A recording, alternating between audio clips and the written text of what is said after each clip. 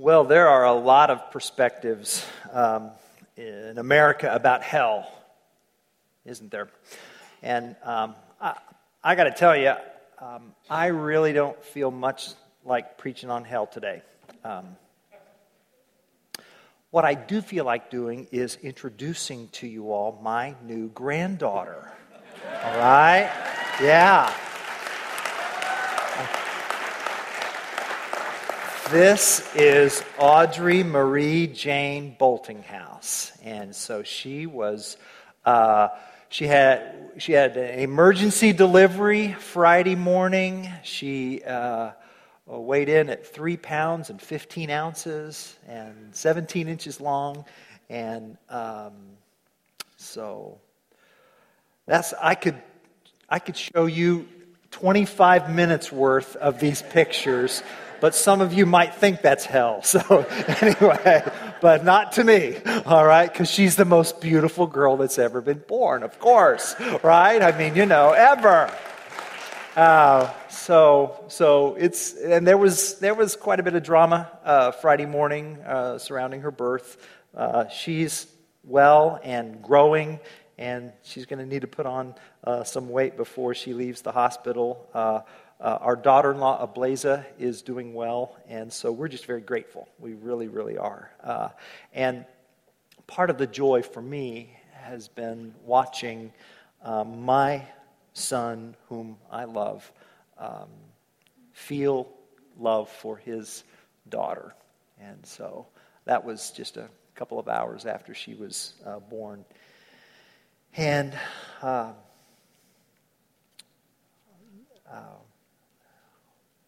yeah, that's what I've been feeling. Okay, the joy of watching my son feel love for his daughter, and then realizing that kind of love comes from heaven, from our heavenly Father, who is the very definition of love. So why is there hell? That's a fair question. If God is a God of love, why is there hell? And some Americans really have a hard time with the idea of eternal suffering for sins. Now, some Americans don't have problems with the idea of Hitler or child molesters suffering, But what about my Buddhist friend? Or what about my Muslim friend? Or what about my secular moral friend who doesn't believe that there's God, but who pays their taxes and, takes care of, my newspaper and mail when I'm on vacation, and they're good, but they don't believe in Jesus? I mean, they're going to hell? How judgmental? How intolerant? How offensive? And when Christians, and especially those born and bred from the wholesome farmland of the Midwest, when Christians hear this, we kind of get caught flat-footed, don't we? We're not sure what to say. We kind of get that deer in the headlight glare, and then we begin to wonder, okay, well, how do you reconcile a loving God with hell? How does that work? That's a fair question. And I think to begin this conversation, it would be helpful to consider an event in John chapter 6, where after the feeding of the 5,000, Jesus said, John 6:53, he said, "I am the bread of life. Whoever feeds on me will live forever." And then later on, he said, if you don't feed on me, you have no life in you. John 6:53. And when the crowds heard that, they pushed back. They said, "This is a hard teaching. Who can accept this?" And then Jesus responded by saying, and here's the question, does this offend you? Does this offend you? Great question. Regarding hell, does this offend you? So there's a question behind that question, right? Which is, why does this offend you? Why do you find the idea of hell so offensive? Well, it offends my view of God. It's not consistent with my view of God as a God of love. Okay, let's probe that. Let's probe that. Could it be that your point of view has something to do with where you are located culturally?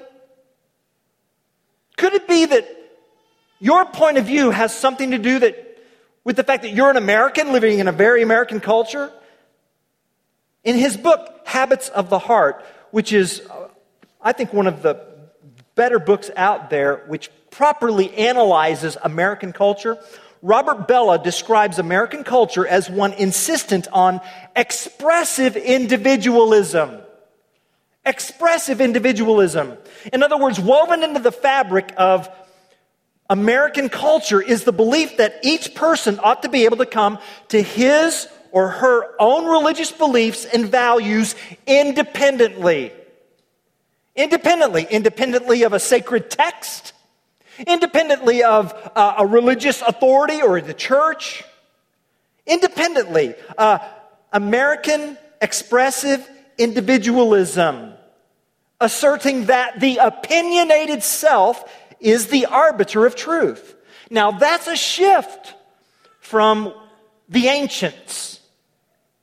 Whereas in ancient times, it was merely a given that truth and morality and reality existed outside oneself, and thus the path of wisdom would be to conform my desires to that reality. Today, we do just the opposite. Today, we try to conform reality to our desires. So the question is this: do you seek to conform your life to reality and morality and truth that exist outside yourself? Or do you seek to conform reality and morality and truth to fit your desires? You see the difference? Tim Keller put it this way: instead of trying to shape our desires to fit reality, we now seek to shape reality to fit our desires. And that very point of view, that very perspective shows up in decisions by the Supreme Court. And so, for instance, we would read this on page 2 of the 103-page decision that was rendered Friday by the Supreme Court concerning marriage. Changed understandings of marriage are characteristic of a nation where new dimensions of freedom become apparent to new generations. Do you see that? American expressive individualism. That way of thinking is what's driving that. America's expressive individualism asserts the opinionated self as the arbiter of truth. So then, of course, the idea of a God from on high who has prepared a place called hell, some Americans would find that very offensive. But it's because of their expressive individualistic point of view. And if you don't understand that, you're going to be talking past each other when you discuss hell. Here's a good question. If you find hell offensive, why aren't you offended by the idea of a forgiving God?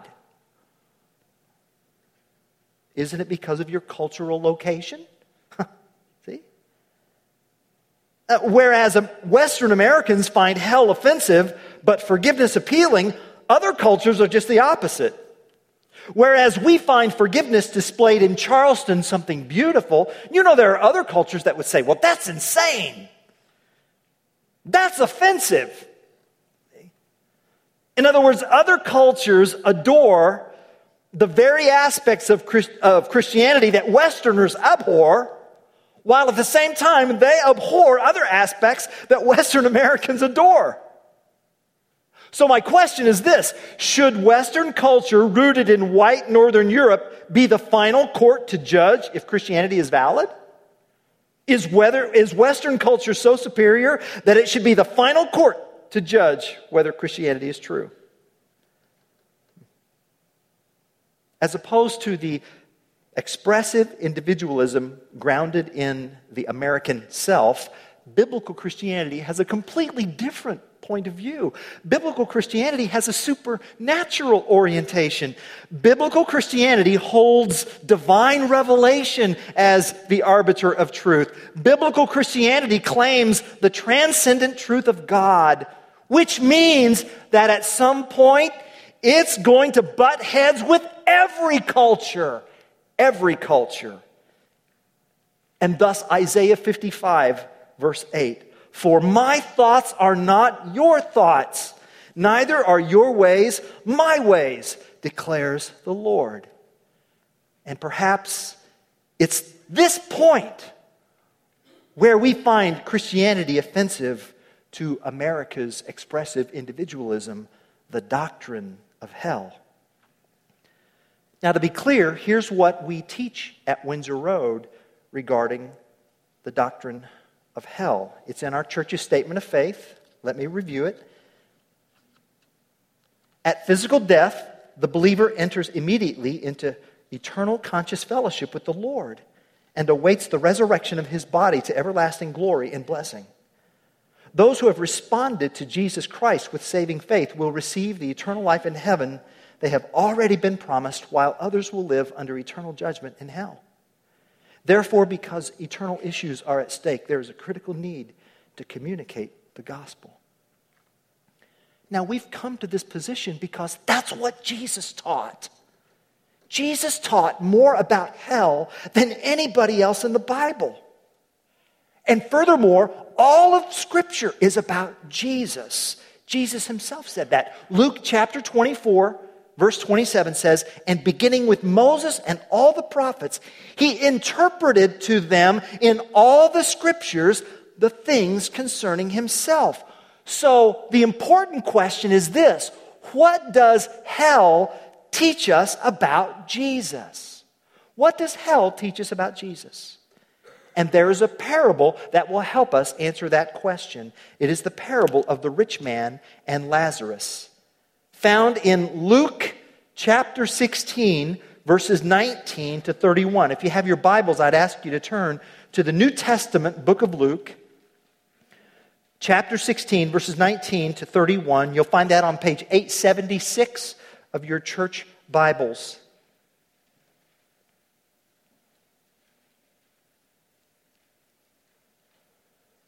"There was a rich man who was clothed in purple and fine linen, and who feasted sumptuously every day. And at his gate was laid a poor man named Lazarus, covered with sores, who desired to be fed with what fell from the rich man's table. Moreover, even the dogs came and licked his sores. The poor man died and was carried by the angels to Abraham's side. The rich man also died and was buried, and in Hades, being in torment, he lifted up his eyes and saw Abraham far off and Lazarus at his side. And he called out, 'Father Abraham, have mercy on me, and send Lazarus to dip the end of his finger in water and cool my tongue, for I am in anguish in this flame.' But Abraham said, 'Child, remember that you in your lifetime received your good things, and Lazarus in like manner bad things, but now he is comforted here, and you are in anguish. And besides all this, between us and you, a great chasm has been fixed, in order that those who would pass from here to you may not be able, and none may cross from there to us.' And he said, 'Then I beg you, Father, to send him to my father's house, for I have 5 brothers, so that he may warn them, lest they also come into this place of torment.' But Abraham said, 'They have Moses and the prophets. Let them hear them.' And he said, 'No, Father Abraham, but if someone goes to them from the dead, they will repent.' He said to them, 'If they do not hear Moses and the prophets, neither will they be convinced if someone should rise from the dead.'" This is God's word. Now, this parable is typical of Luke's gospel, in which 2 people are portrayed, opposites. Here, you have a poor man and a rich man. The poor man died and went to heaven, Abraham's side or Abraham's bosom. The rich man died and went to Hades, hell. Not because he was rich, but because he didn't know why he was rich. And this is the only parable where characters are given proper names. Lazarus, a name which means God helps. And then there's rich man. What was his name? That is his name. Rich man. See, his entire identity and sense of significance and worth and well-being was wrapped up in his stuff and his wealth. Both died. Lazarus was so poor, no burials mentioned, probably a mass grave. Rich man was buried with full services. Now, culturally, verse 23 should read, and from hell, Lazarus, and in heaven, rich man. Culturally. And here's why. Most Jews in the first century assumed a link between sin and suffering. So if you had wealth, it's because God was pleased with you. Why else would you have it? And this attitude shows up in the Old Testament book of Job with Job's friends. They just assume that because Job is suffering, it's because he's sinned. If A, then B. And so if you're impoverished, you've messed up. You've sinned. They just assume this. But in verse 22 of this parable, Christ turns the story on its head. So it was that the beggar died and was carried by the angels to Abraham's side, or Abraham's bosom, meaning the most honored place at the banquet seat in the house. The rich man also died and was buried, and being in torments in Hades, he lifted up his eyes and saw Abraham from afar off and Lazarus in his bosom. And here's what Jesus teaches us about hell in this parable. It's the one truth that I want you to get from our time together here this morning about hell. Here it is. And it will help you in your conversations with those who really ask about how can there be a loving God and hell. Here it is. I can't say it any better than C.S. Lewis said it. Hell is a door locked from the inside. Hell is a door locked from the inside. Now, why do I say that? Because that's what's going on here in this parable. See, what's not going on is this. What's not going on is rich man saying, Abraham, I'm really sorry. And then Abraham is saying, too late, too bad, so sad. Some people, think that once in hell, people just sort of, wake up and smell the coffee and they repent and, they're banging to be let out. Let me out, let me out. And God is mean and cruel and standing on the lid saying, no, burn. That's not what's happening. In verse 24, rich man says, Father Abraham. Notice he plays the family card. Father Abraham. So family was everything in the Middle East. And so rich man appeals to Abraham as a family member. He shared the heritage of Abraham. So rich man wasn't an atheist by any means, but he certainly lived like one. The word never got into his heart. He doesn't want out. He doesn't even want out.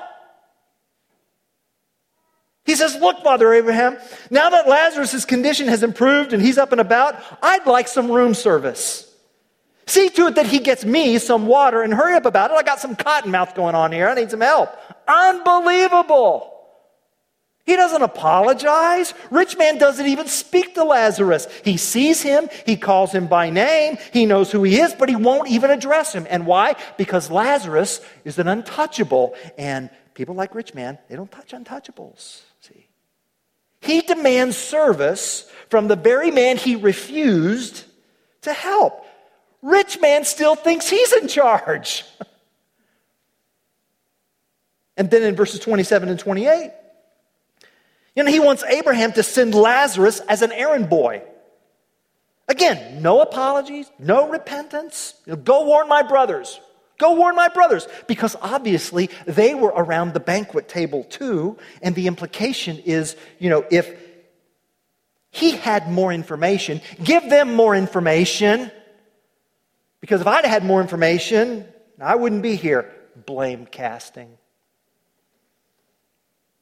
Abraham says in verse 29, they have Moses and the prophets. Let them hear them. Faith comes by hearing, and hearing the Word of God. And if they will just get off their banquet cushion and go to the synagogue on the Sabbath, they'll hear God's Word. But rich man, he's not used to being told no. So he tries again. He corrects Abraham. No, verse 30. But if someone goes to them from the dead, so to the very end, rich man wants Lazarus to do his bidding. Rich man to the very end thinks he's in charge. Do you see what's going on here? At Celebrate Recovery, the word is denial. Denial. And that's what hell is full of. And this is so important to remember. And here's why. About 4 years ago, there was a book that was published called Love Wins. And in the author's own words, at the heart of this love wins perspective is the belief that given enough time, everybody will turn to God and find themselves in the joy and peace of God's presence.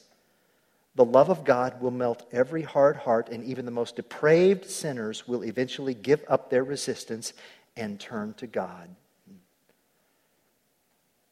And my question is, what's the truth source behind that thought?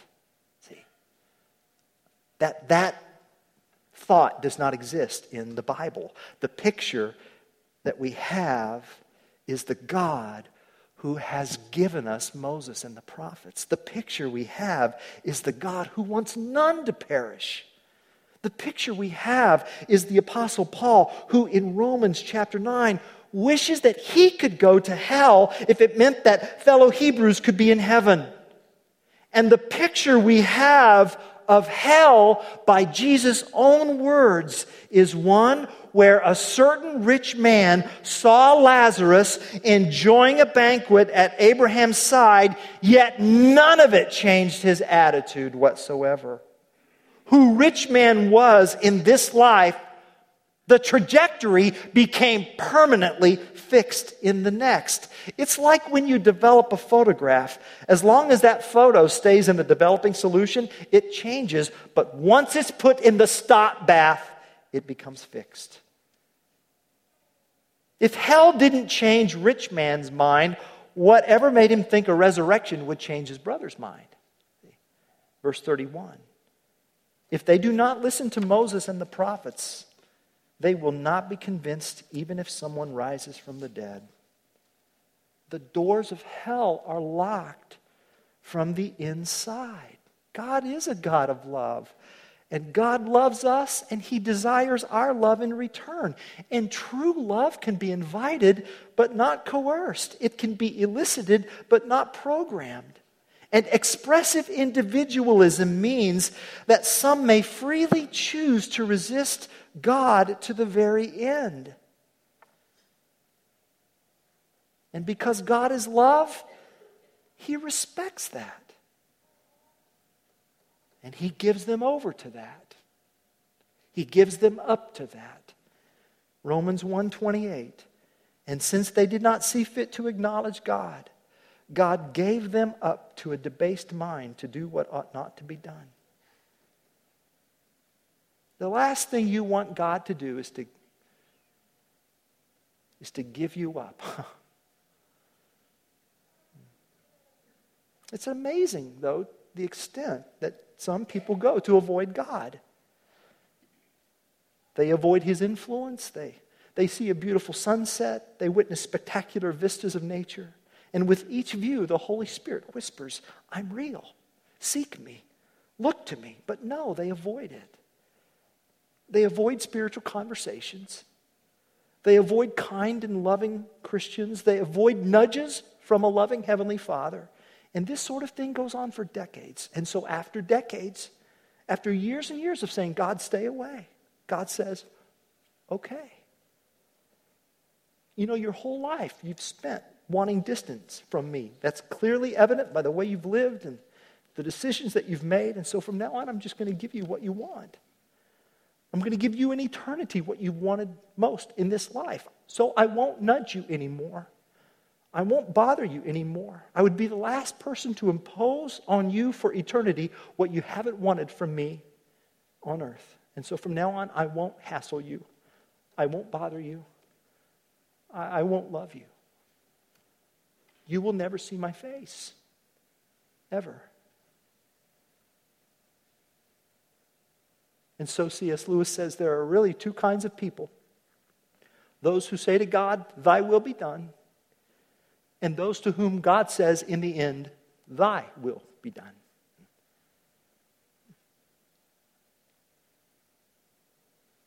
The doors of hell are locked on the inside. And someone might ask, well, why would someone choose that? Well, why would a spoiled child choose to miss playtime and supper time and dessert time when he could say he's sorry and be friends? There is a stubbornness that insists on its own way, even at the price of misery.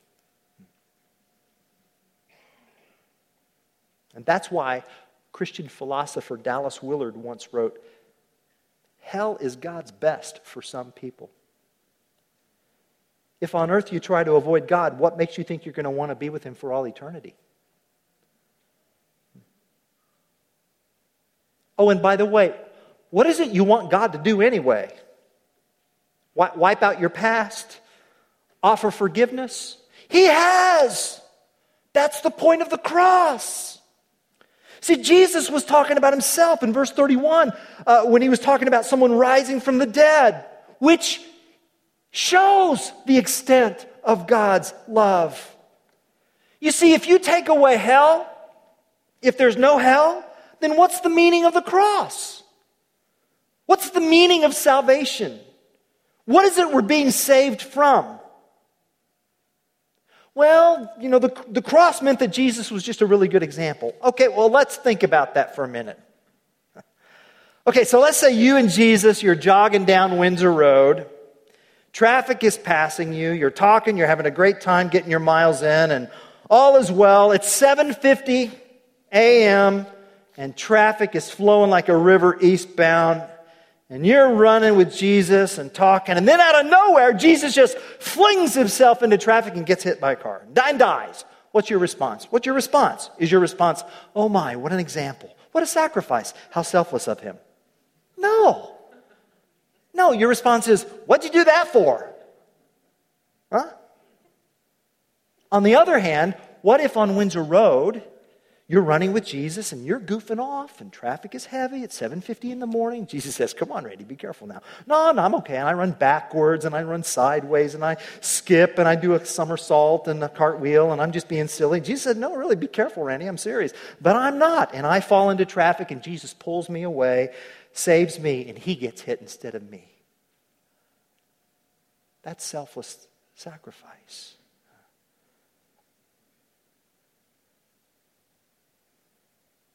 To those who say, well, I don't believe in hell because God is love, let me ask you this question. What makes you think God is a God of love?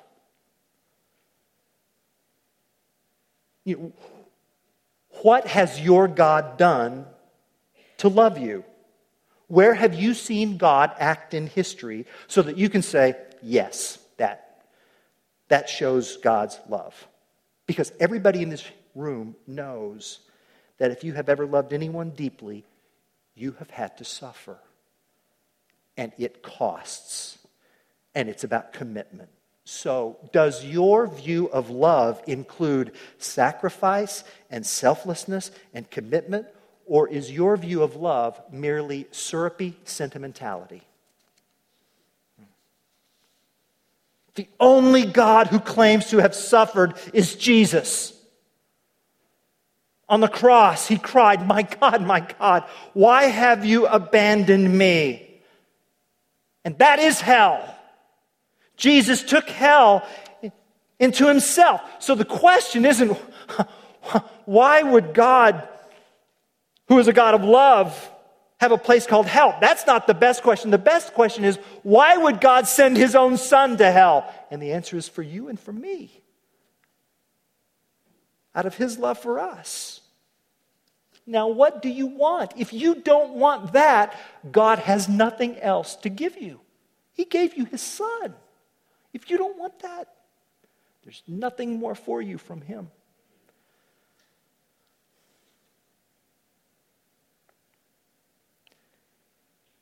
Hell is a door locked from the inside. Would you please unlock the door while there's time? Okay.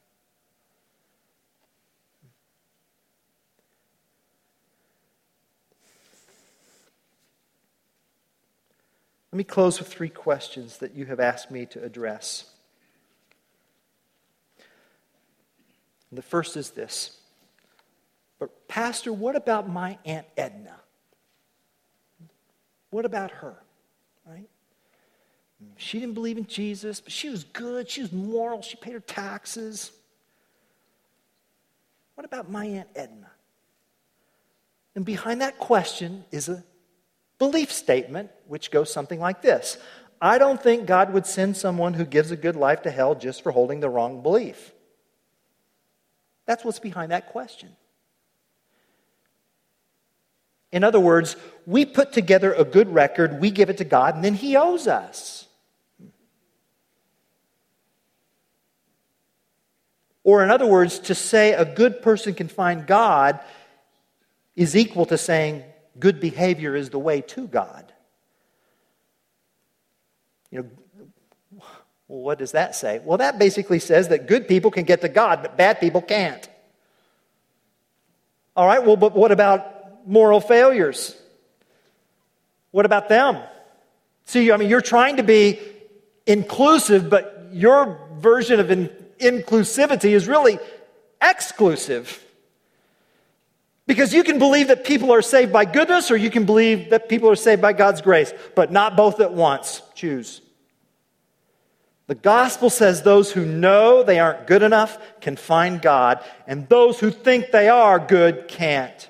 The gospel says your past doesn't matter. You can be welcomed and embraced fully and instantly through Christ. Tell that to Aunt Edna.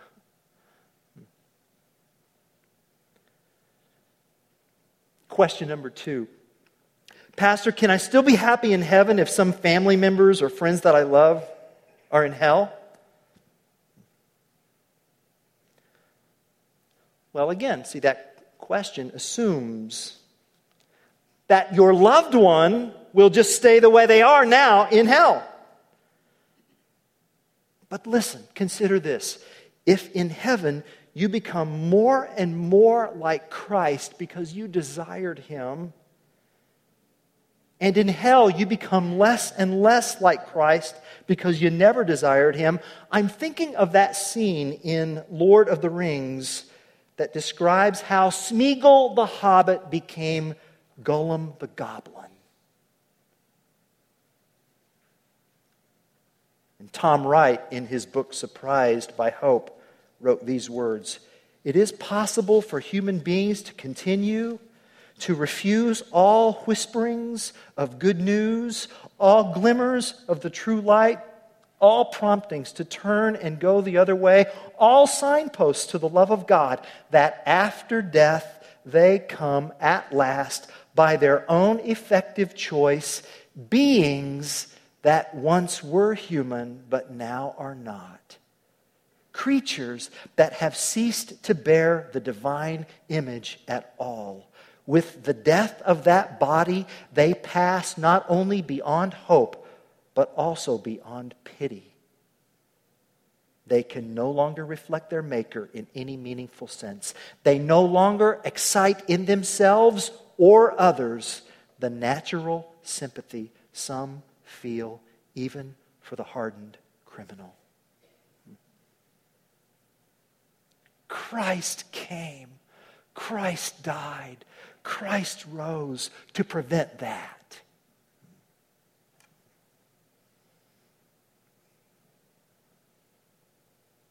And then the third question. Well, Pastor, are you saying then that, a person could just live like a jerk and be cruel and hurtful and mean, and then at the end of their life be forgiven and get a free pass into heaven? Well, yeah, the gospel says that. You see, what if that cruel, hurtful person were your own son or daughter or granddaughter? What if he or she had messed up so badly with their lives, and then a time came when they were truly broken over what they had done, and they came to their senses?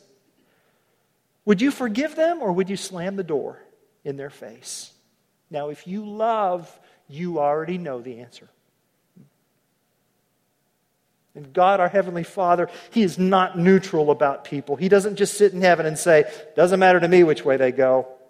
No, you know that. There's an old hymn with this verse: the vilest offender who truly believes, that moment a pardon from Jesus receives. And that's gospel news. And here's why.